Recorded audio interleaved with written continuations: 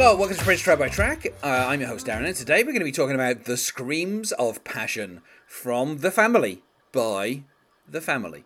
Recorded the 14th of August 1984 at the Flying Cloud Warehouse in Eden Prairie, Minnesota. And then that was the basic track that Prince did, where he had the guide vocal.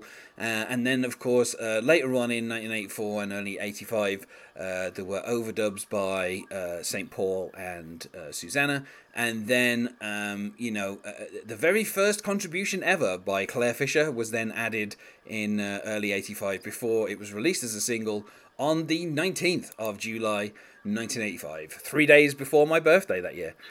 On the track, we have Prince, St. Paul, Susanna, and Claire Fisher.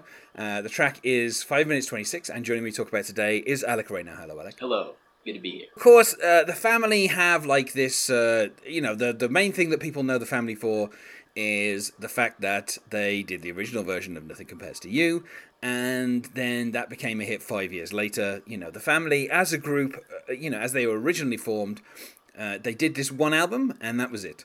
And then they kind of broke up.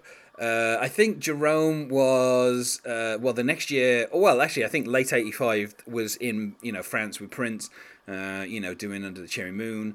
Yeah. St. Paul Peterson, I think, had some disagreements with Prince over the direction of the band. Yes. Jerome Benton, I think he left to go back to do some touring with The Time in between this and, Graffiti Bridge. Yeah, and Jerome Benson also was a part of the 1986 tours with Prince, like a few of the members of the Family were after the Family disbanded. Jerome, Eric and Leeds. Yeah, Myco. Yeah, and Myco. Yeah, the three of them kind of joined it. And obviously Susanna, contributed stuff to, some of what ended up being Sign of the Times, what was going to be the Dream Factory. Mm-hmm. I think she's on the title track for Crystal Ball. Towards the end, she does like a baby voice. And this is the first time that Prince had ever collaborated with Claire Fisher. I don't know how they got hooked up, but this is the first time. And the one thing I will say about this song that I really love is that little kind of string arrangement. Like the way Prince incorporates it into the song, it feels like it's a string sample on a keyboard. Like the way that the strings move, like the kind of, they're playing like chords basically. That's kind of like the arrangement. There's no kind of like individual string lines or pizzicato or anything like that. It's just these sweeping chords, and it feels very much like Prince playing a keyboard and the string arrangement following like the chords on a keyboard. And that is kind of the style that Claire Fisher, used with a lot of Prince songs. Is he would write these kind of sweeping chord parts that would go underneath most of the stuff that Prince did. And I don't know. I think the relationship between the two of them kind of lasted. I think all the way up until like Claire Fisher's death, like a couple of years before Claire Fisher's death was like the last time that they collaborate together. And I don't know, I think it's one of my favorite things about 80s Prince is once he starts using Claire Fisher, like I feel like it just really takes his, once he's got Claire Fisher and he's got Eric and Atlanta, I feel like those two things kind of take, when you've got something like Slow Love, and there's like string arrangements and horn parts, and like that song kind of comes alive with the extra bits, and it's not just Prince's vocal or the band that was with him. It's those extra kind of adornments that Prince himself couldn't do. He couldn't play violin or anything, and he couldn't play any horns. So it's just him relying on people. Basically, So it was really, really cool. Really gave it a new fresher life on all that. And it really goes to show him just trying to push his own boundaries. On top of that, especially a musician is kind of notorious for for being like the sole contributor to a lot of stuff, and him still deciding not to kind of typecast himself and letting new colors for him to be playing with in his palette. So it was a really cool time when he hooked up with Claire Fisher, linked up with Eric Leeds, Myco, and all those people. Obviously, also St. Paul Peterson had been, I think, just a touring keyboardist with, with the Time before he was the kind of the lead singer of the Family. I don't think he'd actually, the kind of 3 Time albums that came out before the Family, was released, I don't think he was actually, he was on. I don't think he was on any of those apart from he was on one track on Ice Cream Castle, which was The Bird. I think he was the keyboardist on that. Yeah, and that was the live track, anyways, on that album. That was, I think, the only live track on that album. Yeah, and I think that's only because that appears in Purple Rain, and obviously he was in Purple Rain because he was part of Prince's touring crew at that time, basically. As like basically kind of like a backup keyboardist for the time, and also occasionally the Revolution. And Susanna, obviously, the twin sister of I'm gonna get it wrong if I guess. Wendy. It's Wendy, yeah, of course. The twin sister of Wendy, and for a period of time, obviously Prince's girlfriend, really well, very well known. At this particular point, even at the time, I remember, there's a few songs that she sang background vocals and stuff for on, that turned up on Sign of the Times. And I remember reading like the kind of the credits and seeing her name and being like, well, the fact that she has like a H at the end was kind of unusual. Like most times when you see Susanna spelled, you don't see a H at the end, and so that it was just kind of unusual. It's like Susan but with a NAH at the end. And I don't know, like it's one of those things where it's just a name that kind of sticks with you. And as a Prince fan, you just have to say Susanna, and everyone knows who you're talking about. But yeah, Screams of Passion was released as the lead single from the album, about like a month before the album came out. It was edited down to 3:10. There was then an extended version of 6, which was 6 minutes 45, which of course was something that Prince did quite frequently with songs. There would always be like an extended version and a kind of edited version. Obviously, the version that everyone's familiar with is 5:26. The version that has the video where the band are on the beach in their pajamas. Yeah. I think with a string orchestra that's just kind of to one side. It's a really weird video. Yeah. But I still kind of really enjoy it. Yeah, you have Eric Leeds playing the bass on that. Like, I think miming a bass because there were no horns in that song. Yeah, but they still want him in the video, so he's playing the bass for it. So that was always a cool little thing that I remember about that video. Yeah, this song was then reused later on the soundtrack for Girl 6, along with a number of other songs. But I think obviously the weirdest thing is if you were a Prince fan, it was still very hard to get hold of anything by the family. I remember going to record fairs in the kind of early 90s and stuff, and seeing everyone had a copy of the Black Album, which was variously 20 quid, 40 quid, 50 quid, 60 quid, like various people claiming to have first pressings that they put on a wall and say this is 100 quid. And then you also had the family. I remember seeing like the vinyl of the album, and it was just as pricey. This was like an official release of an album, and it was as pricey as like these bootlegs. It was regularly I would see it sold for like £30. And so it's kind of interesting because this is one of the first times where Prince did like a full side project. He'd obviously done Vanity 6, later Apollonia 6, but they'd had the exposure of being in Purple Rain. And the time, had been a fairly successful, R&B group until even with Purple Rain. I think Purple Rain just helped their profile, basically. Yeah. They'd had a few hits before that. Yeah, they were top of the R&B charts, getting like consistent top 10 on the R&B charts at that time. So they were effectively Prince's like most successful side project. And then this, was basically a group that was created so that Susanna could have her own project.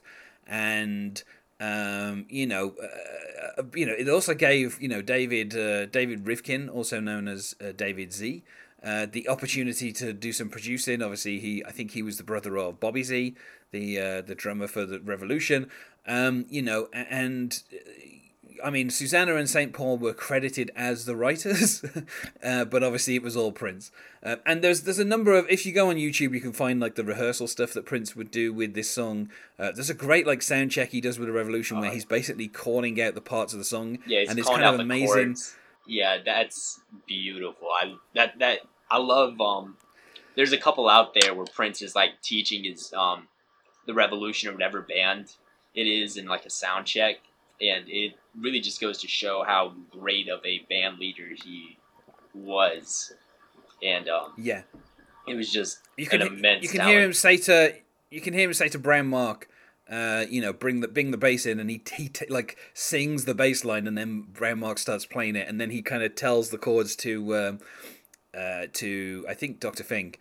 He's like, play these chords, and he's like, you have to hold them down. You have to hold it down so it's like to get more out of it. And he's like, kind of just giving all these little instructions, and it's kind of amazing that like the song comes together, and then Prince is just kind of like singing the lyrics, not really kind of giving it a proper vocal performance, but he's in key, and he's just kind of like giving the main vocal guide basically. That is the kind of thing that you hear on like you can also get like the demo version of it, where he's doing the same, where it's basically the exact same as the Family's version, but just with Prince's vocal kind of doubling up the two kind of lead voices. And I mean, like, it was a huge failure. The fact that kind of nobody heard of the Family until after Nothing Compares to You was like a huge hit. This song, interestingly, the single version of this got to number 63 on the Hot 100, which is not a bad performance for like a Prince side project. And it got to number 9 on the Billboard Black chart, which I don't know, kind of considering, Yeah. the two kind of people fronting the song feels a little wrong. And number 10 on the Hot Dance / Disco Club Play chart, which is, I guess, what the it's kind of interesting because throughout this podcast we've gone from Prince kind of getting hits on the disco chart to the disco play chart to the dance chart to Yeah. the dance like that one chart from Billboard has had a number of different names. But yeah, so it did okay on that, but I mean, it had like a 7-minute extended version, and a lot of these songs that had the extended versions tended to do okay on like the club charts. Yeah. But it was, the album itself was like a flop. It like barely sold. It Yeah. did okay, I guess. It got to number 62 on the the pop album charts, Yeah. and number 17 on the black album charts, which I guess was still a thing in 1985. But it didn't chart on the main, Billboard, Hot 100, Yeah. and none of the singles from this album charted either. And generally, it was seen as like a failure. Yeah, and And kind of a reason would be for that was kind of just the implosion of the group, almost just as fast as it started. It kind of imploded pretty fast. I think they performed like one live show as the Family like ever, and it was just a lack of promotion. The band, by the time this was out, the band was already really falling apart. So it it was destined for a failure. and they played a gig at First Avenue on the 13th of August 1985 to kind of promote the release of the album. And yeah, like you say, by the time you get to 1986, Jelly Bean Johnson was gone. Jerome Benton and Maiko were in France with Prince. And Susanna was. I think Susanna was actually in France with Prince, but she wasn't there to. I think she appears in one scene of Under the Cherry Moon, just kind of like in the background as an extra. But yeah, it was mostly the disagreements between St. Paul and Prince, which was the main kind of sticking point for the group. Obviously, Paul Joseph Peterson, to give him his proper name, he saw himself as the leader of this group, and obviously wanted a more active role. He was getting credited as the writer of all these songs, and yet, he basically wasn't. And I can kind of understand his point of view. Like, this group's put together, and then effectively it's just a vanity project for Prince's girlfriend. And, he is kind of, out of everybody in the group, he's the one kind of left out in the cold by the time this thing falls apart. And then, he had a kind of solo career. And then later on, he reunited with the other members, and they go by the name F Deluxe for some reason. Yeah. I guess for legal reasons, but yeah. So let's put it like this: if F Deluxe were to ever do a tour of in this country, and they were close enough for me to go see them, I would love to see them alive. I would love to I'd love to see them playing together, because I like I like a lot of the songs on this album. Yeah. I was about to comment that even though a lot of the times Prince is like the main or only person playing the actual instruments on the album, it seems that with the time and with the Family, it's kind of like proven by their like live shows that he hired very competent musicians, very talented performers and musicians to be in these groups, even though their abilities weren't on the actual record. And you can hear that with the F Deluxe album and the original Seven album and just the live performances, that they were talented individuals. They weren't just people Prince stuck in a group because they were like his friends. They were actually like pretty talented, despite just not playing on the record because of Prince just doing the Prince thing. Yeah, I think the thing is, obviously, the level of control that Prince, had, particularly over the family, something like that, or Vanity Six, Apollonia Six, later on stuff like Millennia or Carmen Electra, like that level of control just meant that basically, the stuff that came out was of a high standard because it was mostly Prince. But the groups themselves kind of never really got a chance to shine because they were effectively being used as puppets for Prince, and so he was reluctant to kind of give that control away. It's interesting to kind of contrast that with like Third Eye Girl, who clearly had a lot of input into what they were doing and who were a lot more integral to the actual sound of the group, and whereas here it's just Prince, a Linn drum machine and a bunch of keyboards, and then everybody else kind of comes in later on. Interestingly, aside from like the main the lineup that we've talked about, you also had contributions from Wally Safford and Greg Brooks on the album, who obviously would also be part of the 1987-88 touring band, and then also Jonathan Melvoin, who he contributed some keyboard stuff to the family. And obviously, who was the brother of Wendy and Susanna, and he passed away in 1996. And I'm trying to remember the song of Emancipation, which is The about Love him. We Make, if I remember correctly. Yeah, so with the put down the needle, put down the spoon. Yeah, so obviously later on Prince actually wrote a song about him. So kind of obviously a lot of connections to the Melvoin family, through the various groups that Prince had. But yeah, I don't know. I mean, the funny thing for me is I became aware of St. Paul Peterson in a completely different way. The first ever album that I bought, I mean, the first two albums that I had, for my stereo that I got in Christmas 1991, was Rhythm of the Saints by Paul Simon, who I saw live last year in London, and Diamonds and Pearls. Those were the two albums that I got on cassette. But I had personally purchased my own cassette the year before, the first ever album I owned, which was the soundtrack to the 1990 film Teenage Mutant Ninja Turtles. And on that album, there is a song by Paul Peterson called "Every Heart Has a Home," and I know every single word of it because I listened to that album non-stop for about 6 months because it was literally the only album I owned. So I don't know. That's how I became aware of him. And then later on, when I became a bigger Prince fan and I started reading stuff about the family, I was like, where do I recognize the name St. Paul Peterson? Obviously, he was given the name St. Paul by Prince because Minneapolis and St. Paul, and he's called Paul, so that's obviously where Prince's mind went. But he still uses the name St. Paul Peterson now, so as with other people who were renamed by Prince, they keep those names. Carmen Electra is still Carmen Electra. She never reverted to using her real name. So, but let's talk about this song because I don't know. Let's go straight up front and say 5 out of 5. Yeah, love this song. 5 out of 5 for me too. I love it. My favorite song on that album. A lot of just really cool parts. Part of me wishes that Prince kept the song for himself because I've heard his versions of it and they're really good. But I also love the back and forth between and the singing together of Susanna and St. Paul on this song. It gives a really cool they both kind of co-lead vocals kind of thing.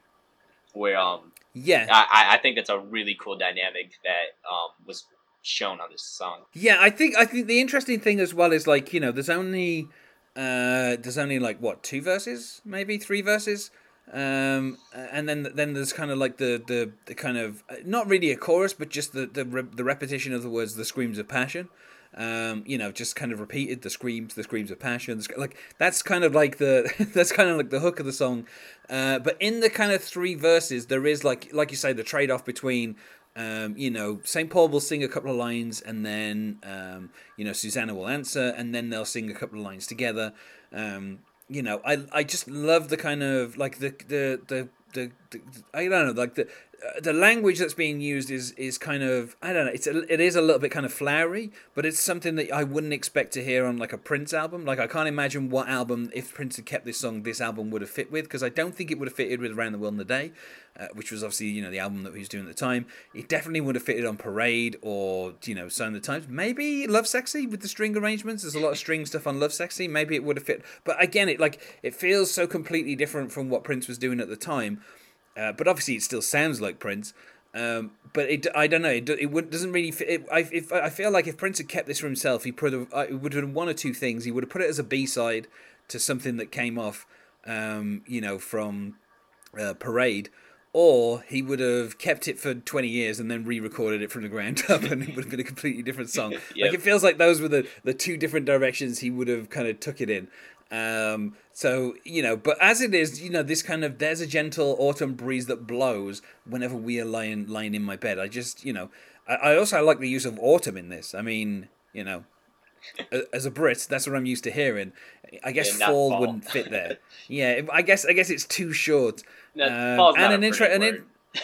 No, and also, you know, interesting fact, the British actually referred to autumn as fall way before Americans did. We just stopped doing it at a certain point. So it's not an Americanism, it's actually a Britishism that kind of got lost. But yeah, you know, the moon appears and disappears, you look at me, my clothes I quickly shed. I don't know, I just love the kind of shed and bed. Like, those are hard rhymes, but the way that they're sold in the song, it makes it sound slightly more romantic. And also I like the kind of the hesitation of, you know, I quickly shed. You know, the curtain dance and minuet, autumn plays the music, you know, leaves are falling, velvet splash, only you and I can understand. Like, I don't know, it's just, like, it's weird that Prince recorded this by himself, because it is so like, you know, so effective as a duet. Like, the sentiment that's being expressed is clearly between two people who are close. And I don't know, I think there's a certain level of irony as well that, you know, Prince gave this song to his girlfriend and effectively, you know, like, one of his backup keyboardists. like for them to sing to each other. Like, again, this would have made, like, I feel like this makes sense with Prince and Susanna singing this to each other. But it's kind of weird when St. Paul's doing it. But then at the same time, you know, that's, I guess, how how most people have always heard the song. So I guess that's how we're used to hearing it. You know, and I love the contrast as well, where we have this, you know, like the autumn breeze and the moon and all that kind of stuff in the first verse, and then in the second verse we get, you know, the sunlight draws a picture through the silky lace that hangs above your door. So like we've had like the moon, and now we're getting the sunlight, and I don't know, I kind of like when Prince does this, when he'll take like a theme, you know, and, you know, kind of use, you know, different kind of versions of something, you know, like there's sometimes where he talks about a morning and then an afternoon and then a night within a song, and I like that he's kind of doing that here.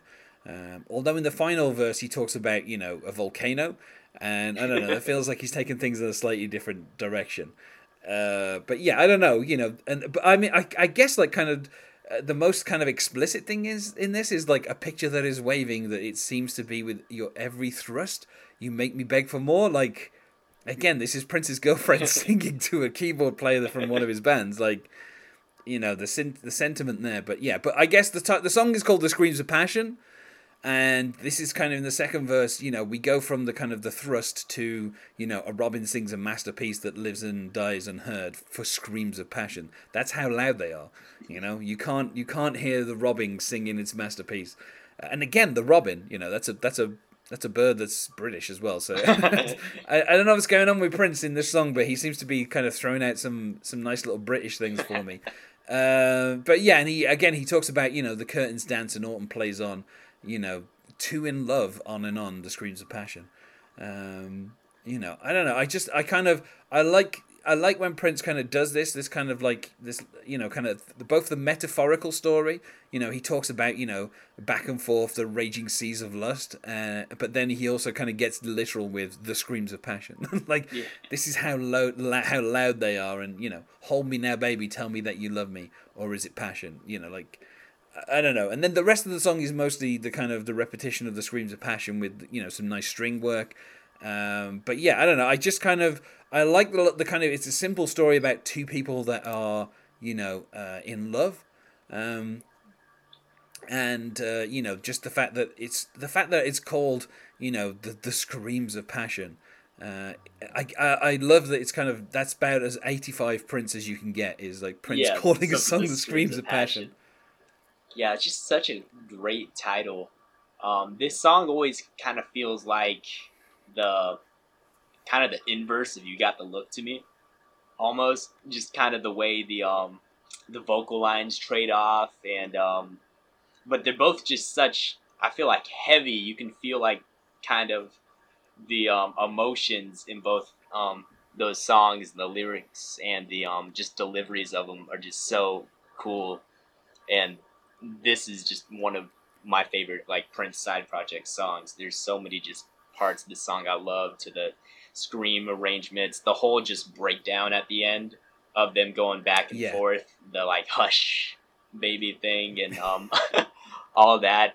I think it leads to a very solid song. Yeah, and there is one. I guess there's one kind of little bit of controversy, which is around the line in the first verse, "Leaves are falling, velvet splash," which is how it was written in the kind of the lyrics that were supplied with the album. But apparently, the line that is actually sung by St. Paul Peterson is "vulva splash." And in the version where Prince does like the sound check, you can hear that's the line that Prince sings Yeah, as well. that's a 1980s Prince thing right there. Seeing something Yeah, and printing out a different thing. yeah, and I guess it kind of works with the same thing in Erotic City, where it's Yeah. funk so pretty you and me. Like it just depends on what you think you're hearing as to what's being delivered. But apparently, Paul Peterson did confirm that he didn't sing what was on the lyric sheet. But yeah, I don't know. Like we said, 5 out of 5. Such a great song. Kind of one of the like kind of peak, like this is Prince at a time where he's just literally kind of he's about to do like 2 Madhouse albums. Oh yeah. And Jill Jones, and he's already done stuff with Sheila Ree, and He's on just a he's creative high at this point. It felt like everything he was doing was exceptional, and they were all different. It wasn't like he was doing the same thing continuously, and they were all like pretty good. It was like everything he was doing was really, really good, and they were all very distinct from one another. Yeah, but just like putting so much stuff out.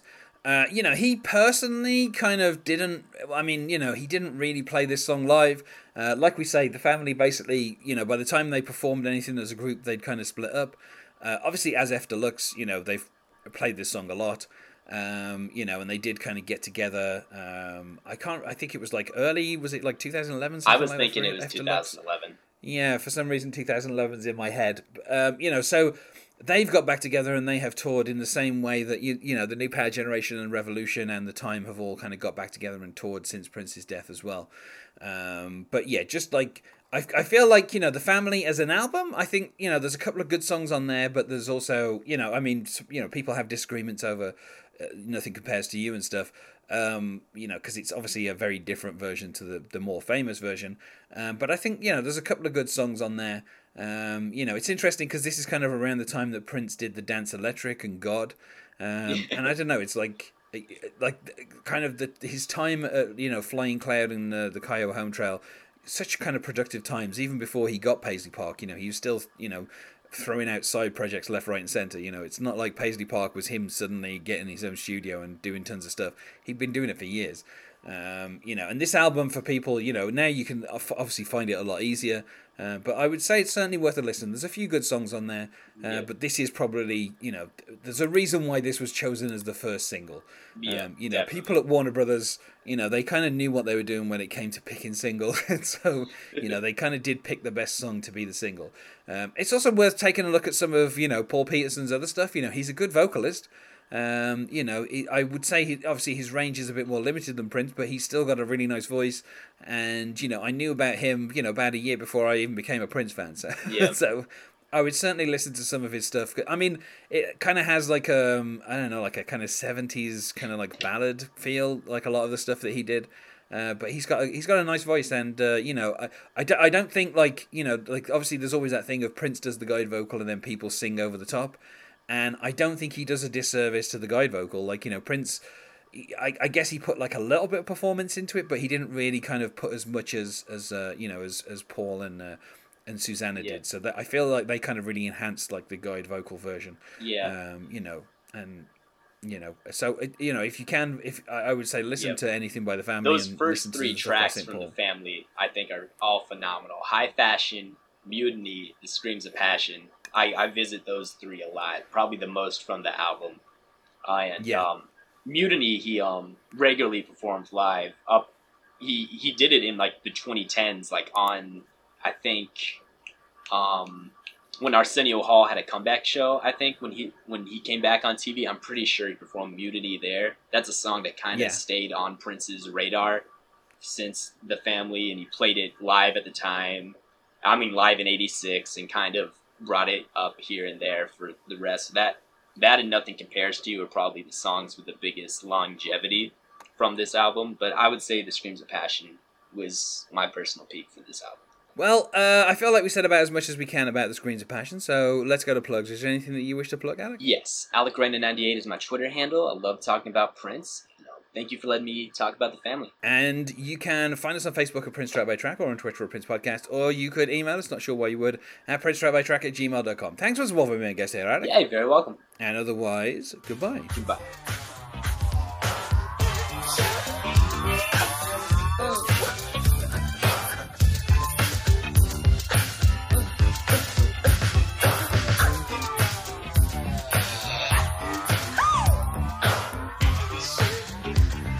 Baby, don't do that.